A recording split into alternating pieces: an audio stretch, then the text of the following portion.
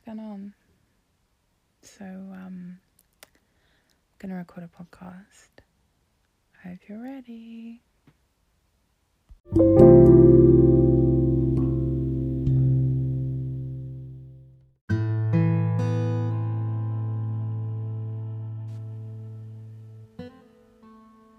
My father was always tall, just centimetres from the sky. I would pull on his legs, laughing as he collapsed on his hands and knees. Suddenly he was a horse, smiling and shuffling across the carpet as if he were in a stable. And I would pull myself onto his back, and I was a princess in the sky, with the highest horse in all of Wales. I would imagine him as a horse while I waited for him to return. And I would sit by the wireless, though my mother wouldn't let it play. And I would imagine that when I would least expect it, I would hear him neighing over the airwaves and over the oceans. So I would often awake at dawn with a stiff neck and the radio in my arms, and my dreams filled with static from the stables. But when he walked back through our door, the sky sunk around his shoulders. He was still tall, but the sky that surrounded him was scary and dark, and I clung to his legs as the thunder rang out, and there was smoke in the stables. He collapsed, crying on his hands and knees, struggling and shuffling across the carpet as if he had left his mind in the trenches with his friends. And I didn't pull myself onto his back, because I knew even then I shouldn't touch as he shook, collapsing into the carpet, screaming until his throat was sore.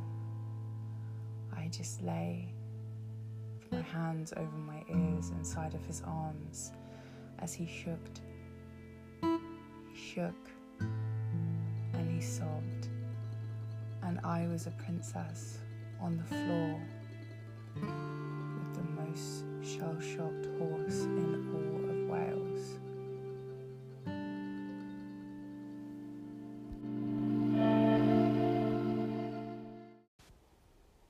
I wrote that about my great-great-grandfather. I guess from the perspective of my great-grandmother. She and I were quite close before she died. She was from Wales, and I started learning learning Welsh after she died. As you can tell, I barely speak English, so you can imagine how well me learning Welsh went. But I'm still giving it a go, keep, kind of continuing with the lessons and, but her father fought in the First World War, and,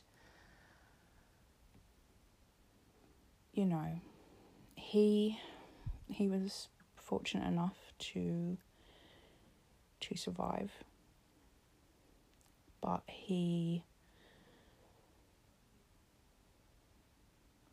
had what I think would now be recognised and hopefully treated as post-traumatic stress disorder. And obviously things were different then, and he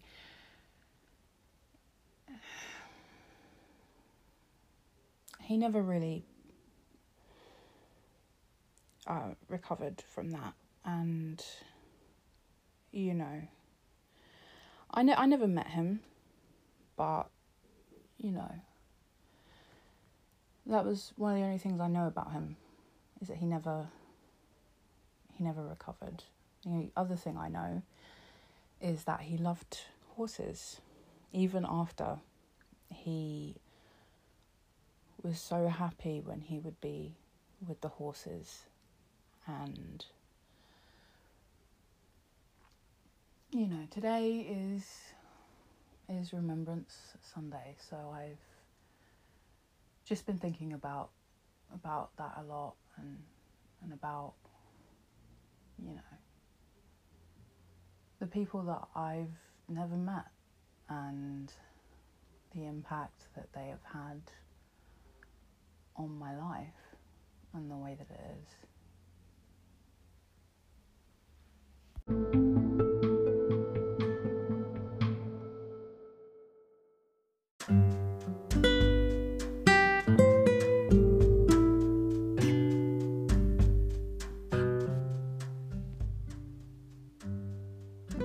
It wasn't ever personal until you were the only person I could think of. Unintentional, so impractical. I began speaking in cliches and dreamy drooling. My eyes carved out, spinning wildly on the staff room table as I placed marble hearts where they used to reside. I had a lovely time watching you chain smoke to forget your overbearing mother and your darling dipsomania, smoke snaking around your angel eyes. So sad, but so sexy to this one-track girl who knows that you're hurting, but only knows one way to make it better. Let me kiss you better, singing I'll only miss her when I think of her, leaning out the window just to choke on air because I forget to breathe when we are close, and the day runs down my throat and I am still, marble heart eyes closed, on the windowsill, and suddenly your arms close around my waist. Damn you. Innocently nuzzling into my neck, and I am so breathless. And I guess I'll forget you in about 100 years.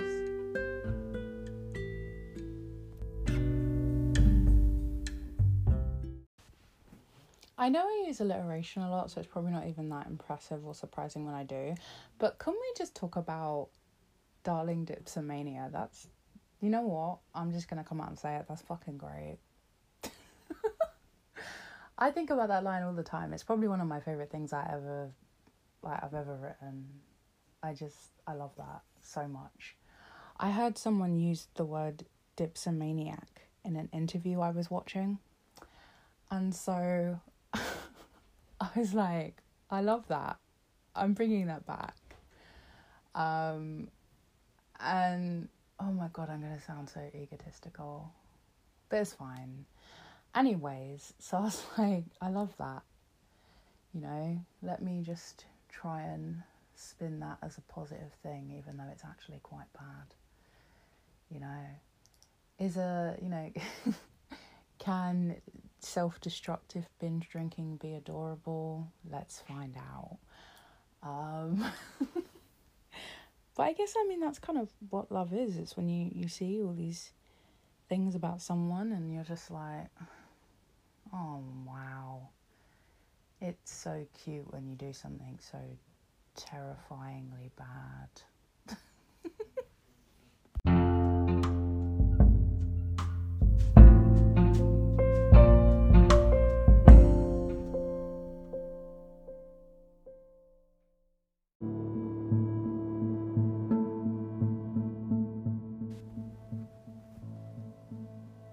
At night, I dream of hidden screams and bloodied mud. Small bears, the only ones that smile, reach out to tiny friends, taken. There are darker dreams than those in my head, in the minds of the maniacal. They are here. They would love to invade my mind with more. And I wish that I could tell you or show you or wait and pretend that it will be fine, but there is no more time, and there is no time to wait, and you have to remember, because now it's November and I walk among you and I hear you, your hungry hate salivating at scapegoating, it never wakes me, because I never sleep. While the mud has cleared and the showers traded for baths, they could still be coming, and I'm not ready to be next.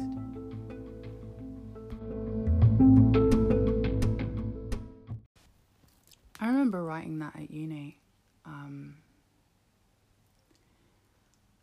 I adapted it and included it in a collection I released on my website a couple of years ago. I think I just adapted it when I read it just then, but you know, it's my thing, so I can, it's fine.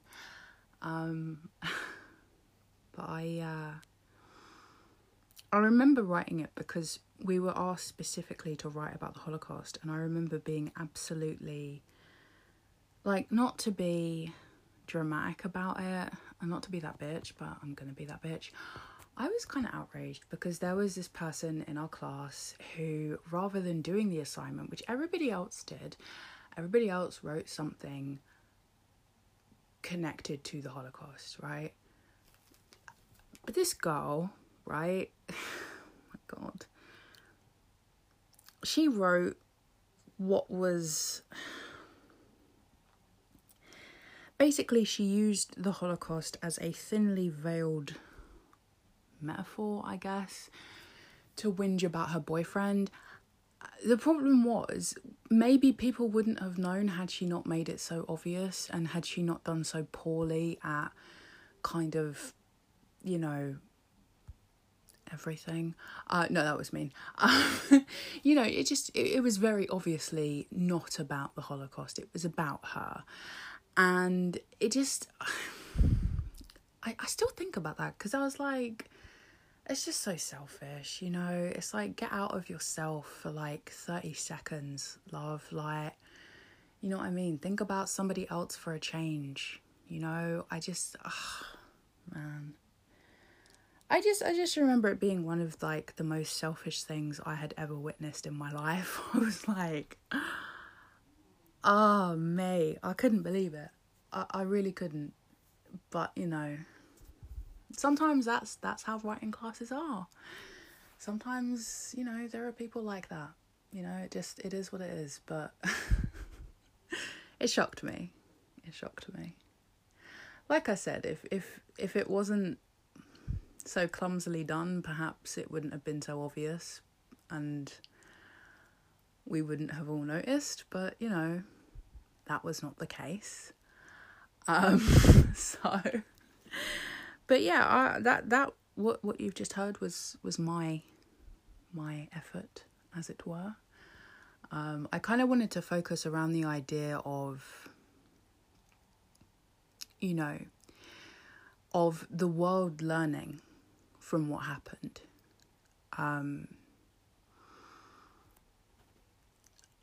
Unfortunately, we can't go back and change what happened. You know, me as a person, I cannot go back in time yet. But I can't go back, and I can't save those people that were lost. I can't change what happened.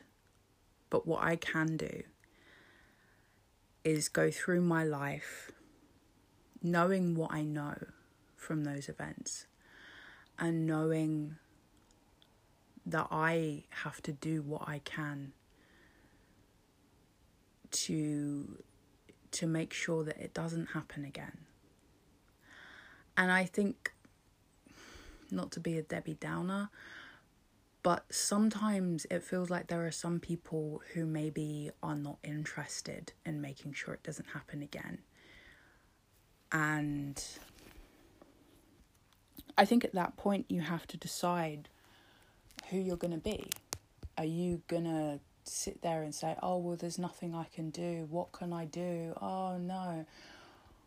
Or are you going to stand up and say, no, we're not doing this again. We're not letting this happen again.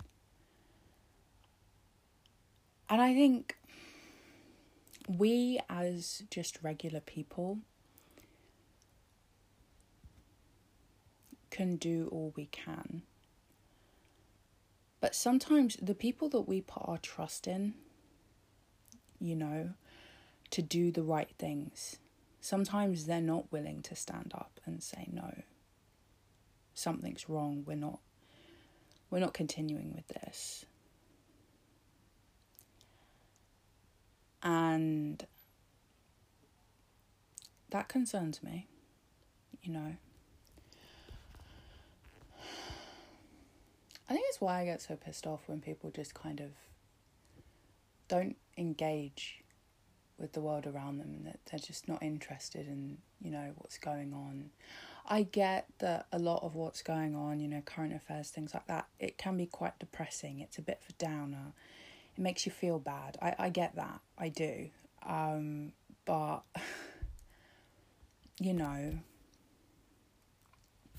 welcome to real life. It's not all going to be, viral cat videos and, Ariana Grande memes. Okay? Sometimes real life is terrifying and scary and heartbreaking and horrible. But if you just sit there and you ignore it and you just keep scrolling and you just keep pretending everything's fine, then, it's like the old poem says, and then they came for me and there was no one to speak for me. I think I'm paraphrasing, but you know what I mean.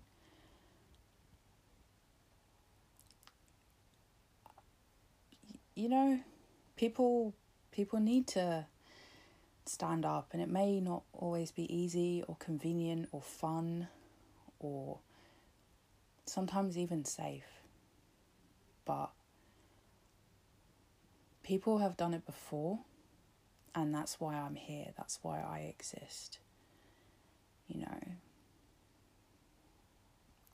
I am, I'm biracial. I'm made up of so many different places. It's ridiculous. I'm an LGBT person. I'm so many different things that through the years have been marginalised, have been oppressed. And I now currently can live, for the most part, in freedom. And I have that because other people fought for me. Before I even existed, they fought for me to have this. They stood up and they went to bat for me before I was even a thing. So now it's my turn, and it's everybody else's turn. It's just a question of whether they're going to get up off the bench and get going and get this thing done, or whether they're just going to sit there and be like, oh, it's not my problem, until it's too late. I guess we'll see.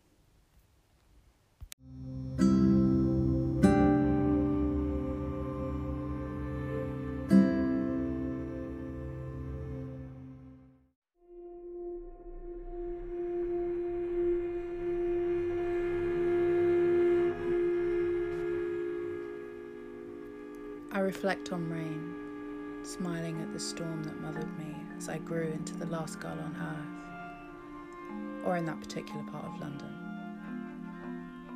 I was gloomy, glamorous, glowing, but still quietly and full of guilt, longing for the end.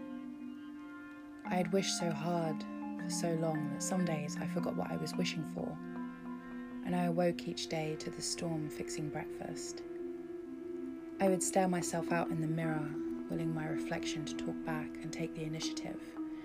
But we stayed staring, still, silent, not daring to look out the window to the wasteland the world had become in my eyes. painted blue and bitter to have blended into all of the rage and the doubt and the dismal, dreaded acceptance that this was all there ever was and all there ever would be. And I wasn't as special as I thought I was, and I was too late to adapt and just be happy to be alive. So I escaped into the night, chased by the howling and wounded storm. It's strange to feel completely powerless but have the power to break a heart just by getting out of the way and being less of an inconvenience. And I was an angsty teen antichrist, afraid of the dark but more afraid of one more day unfulfilled. And after a while, I decided to try and live for the storm. And when my heart broke just enough to change my mind, the heavens opened and I was showered with how much she wanted me to stay. I napped by the road, dungarees, sparkly spaghetti straps, waiting for a car, the one that would drive me somewhere that made sense. And after several months with several maps, littered with pins and promises, I was no closer to an answer. And some days I felt like I had lived centuries, thousands of days, reigning supreme as the goddess of late nights, under the stars, in the hands of strangers, hiding from reality and wondering how to get home when you never had a home in the first place. And she's somebody's little girl. That's what they always say about me. As I break into their happy homes, mud-covered boot heels on a clean cream carpet, dreaming to drunken Dean Martin lullabies, the things I did last summer, the things I said last night as I stole your vodka, and the windows on weddings I smashed, with a chaste Catholic guilt-infused kiss. Just as you get used to me, it's time to go, and I am back where I started. And now you are the storm, and everything is different if I work hard enough to convince myself.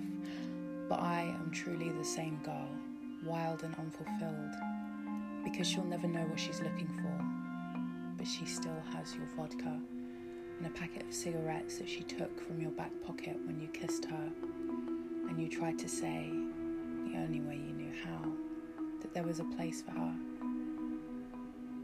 I heard you, darling. I just don't believe you.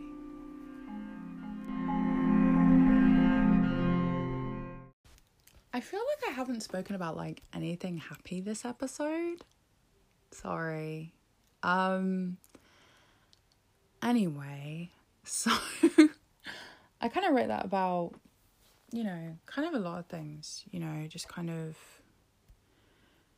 feeling like you don't really belong anywhere and like you don't have anywhere that's just for you. And even if someone tells you that you do, you're like, I don't know, and just kind of always searching for something because you're not sure what it is that you actually want, and feeling like you're going to run out of time and that you'll never actually find any kind of true happiness because you don't deserve it, but you're not really sure why you don't, So, yay, horrible, depressing thoughts. It's Sunday. I always find Sundays very depressing anyways, so join me in that. Sorry. Oh, I feel bad. I hope you're okay. I hope you've managed to make it this far into the episode and you're okay. Yeah. We can be sad together. It's okay.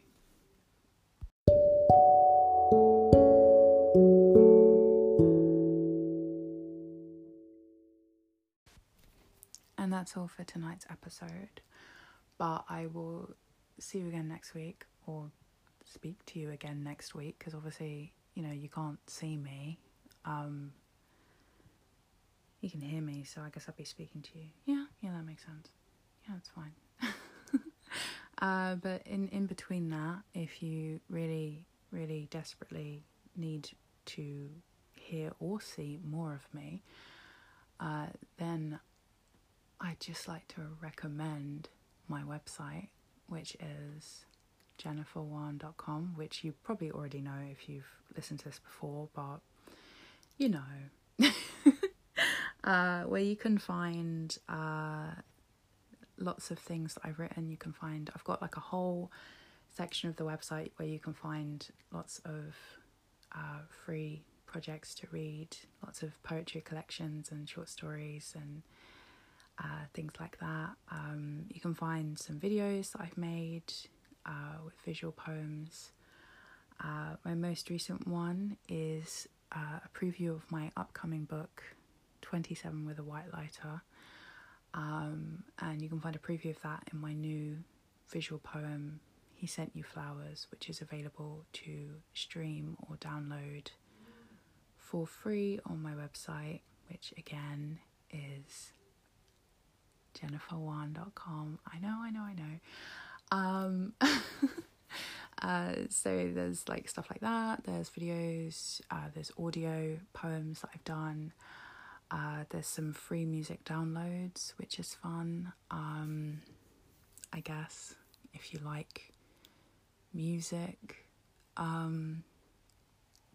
I ever tell you about a guy I went out with who claimed not to believe in music?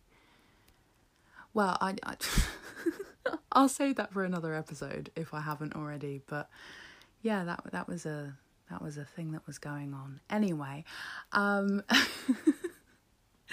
let me get back to plugging all of my projects.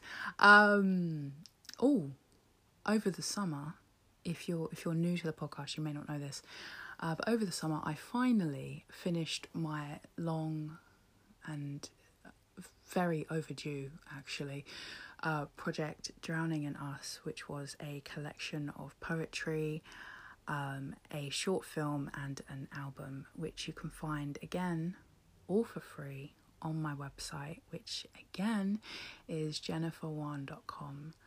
And you can check that out. You can watch the film, you can read the poems, and you can listen to the album if you would like to. You can also, of course, you can find other episodes on my podcast, and you can find where to get my books and my music if you are interested in that, again on the website. If you are interested in more information about my upcoming book, then you can check out its dedicated website, which is 27withawhitelighter.com, where there are previews and the details on how to order your copy if you would like one. Is there anything else? I'm on social media. That's a thing. I'm most active on Instagram, actually. I always, pretty much every day on my story, I post pretty regularly, I guess. So you can find me there with the username MissJ2, which also is the same username for Twitter and Tumblr and YouTube, I think. But again, if you're not sure and you need a little direction to find me on any of those, I'm going to say the website again, then you can find those on jenniferwan.com. Do you know what? I've probably said that like 30 times at this point. It's fine. Anyway, I better go, but I will see you soon. Good night, my love.